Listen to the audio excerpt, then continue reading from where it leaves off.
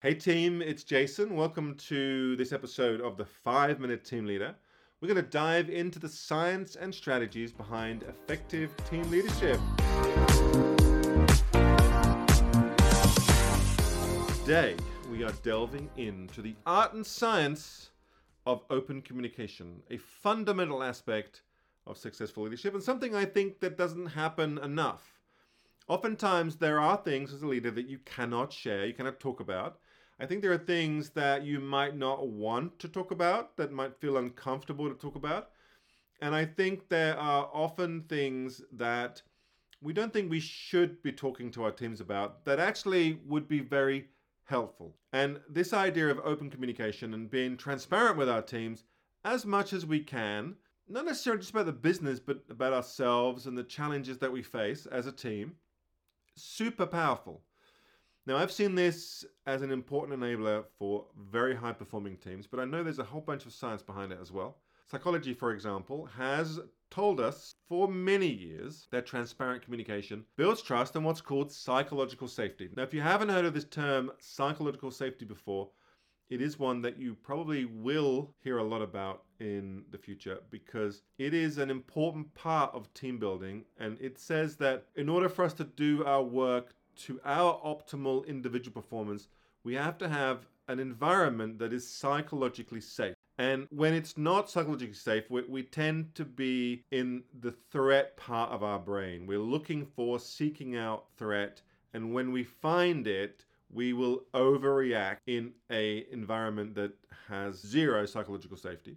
Sometimes we might react in a threat way for good reason, but often it's an overreaction. Now, the key thing about a psychologically safe environment is that it activates the brain's prefrontal cortex. Now, that's important because that will enhance problem solving and collaboration. And that, of course, you don't need a neuroscientist or a psychologist to tell you this, that is common sense good for a team.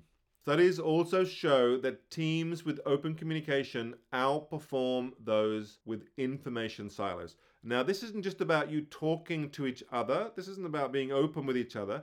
It's also about if you want to build the collaborative environment across teams, then you need to be honest and open with each other. You need to create a sense of psychological safety beyond your own team. But your team is a great place to start. And if you don't feel that you have psychological safety, this is something you must work on. But most teams don't have enough. It's not like it's an on-off switch. It's on a scale. It's a continuum. We often have psychological safety in certain circumstances. We might feel that we have a level of trust. Now, trust is how you feel with another individual. Psychological safety is how it feels as a collective. And if you feel you could amplify that psychological safety, I have an active leadership for you this week. I want you to create some more avenues for open dialogue. Now, what I'm asking you to do here is I am encouraging you to talk, but also to listen, and to listen actively and to ask open-ended questions that foster meaningful discussion.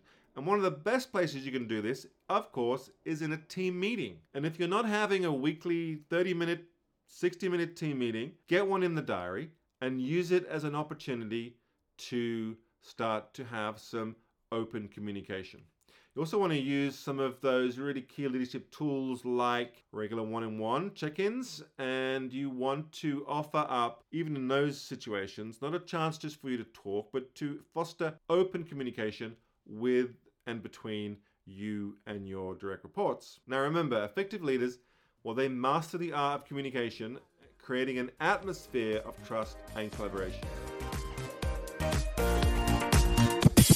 All right, now tune in next time. We've got more to come on the 5-Minute Team Leader. But I want to just remind you that leading a high-impact team, I know it's not easy. I know you have to manage different and sometimes difficult personalities. You've got to know how to get people to look beyond their own goals and start to buy into achieving team goals. You've got to encourage people to work well together. All of those things are not easy. And so it's not surprising that most teams fall short of optimal performance. And quite often team leaders will tell me that they feel like they are treading water instead of swimming swiftly forward. Now that is exactly why we created Teamific. This is where it comes in to your daily lives. We've done the hard work so you can easily lead short, punchy, I'm talking 30 minutes or less, real world sessions that build better teams. Your job as a team leader is to build a stronger, better, smarter, faster team. And Teamific will help you do that. If you'd like to learn more, go to teamific.net/HIT. That's High Impact Team.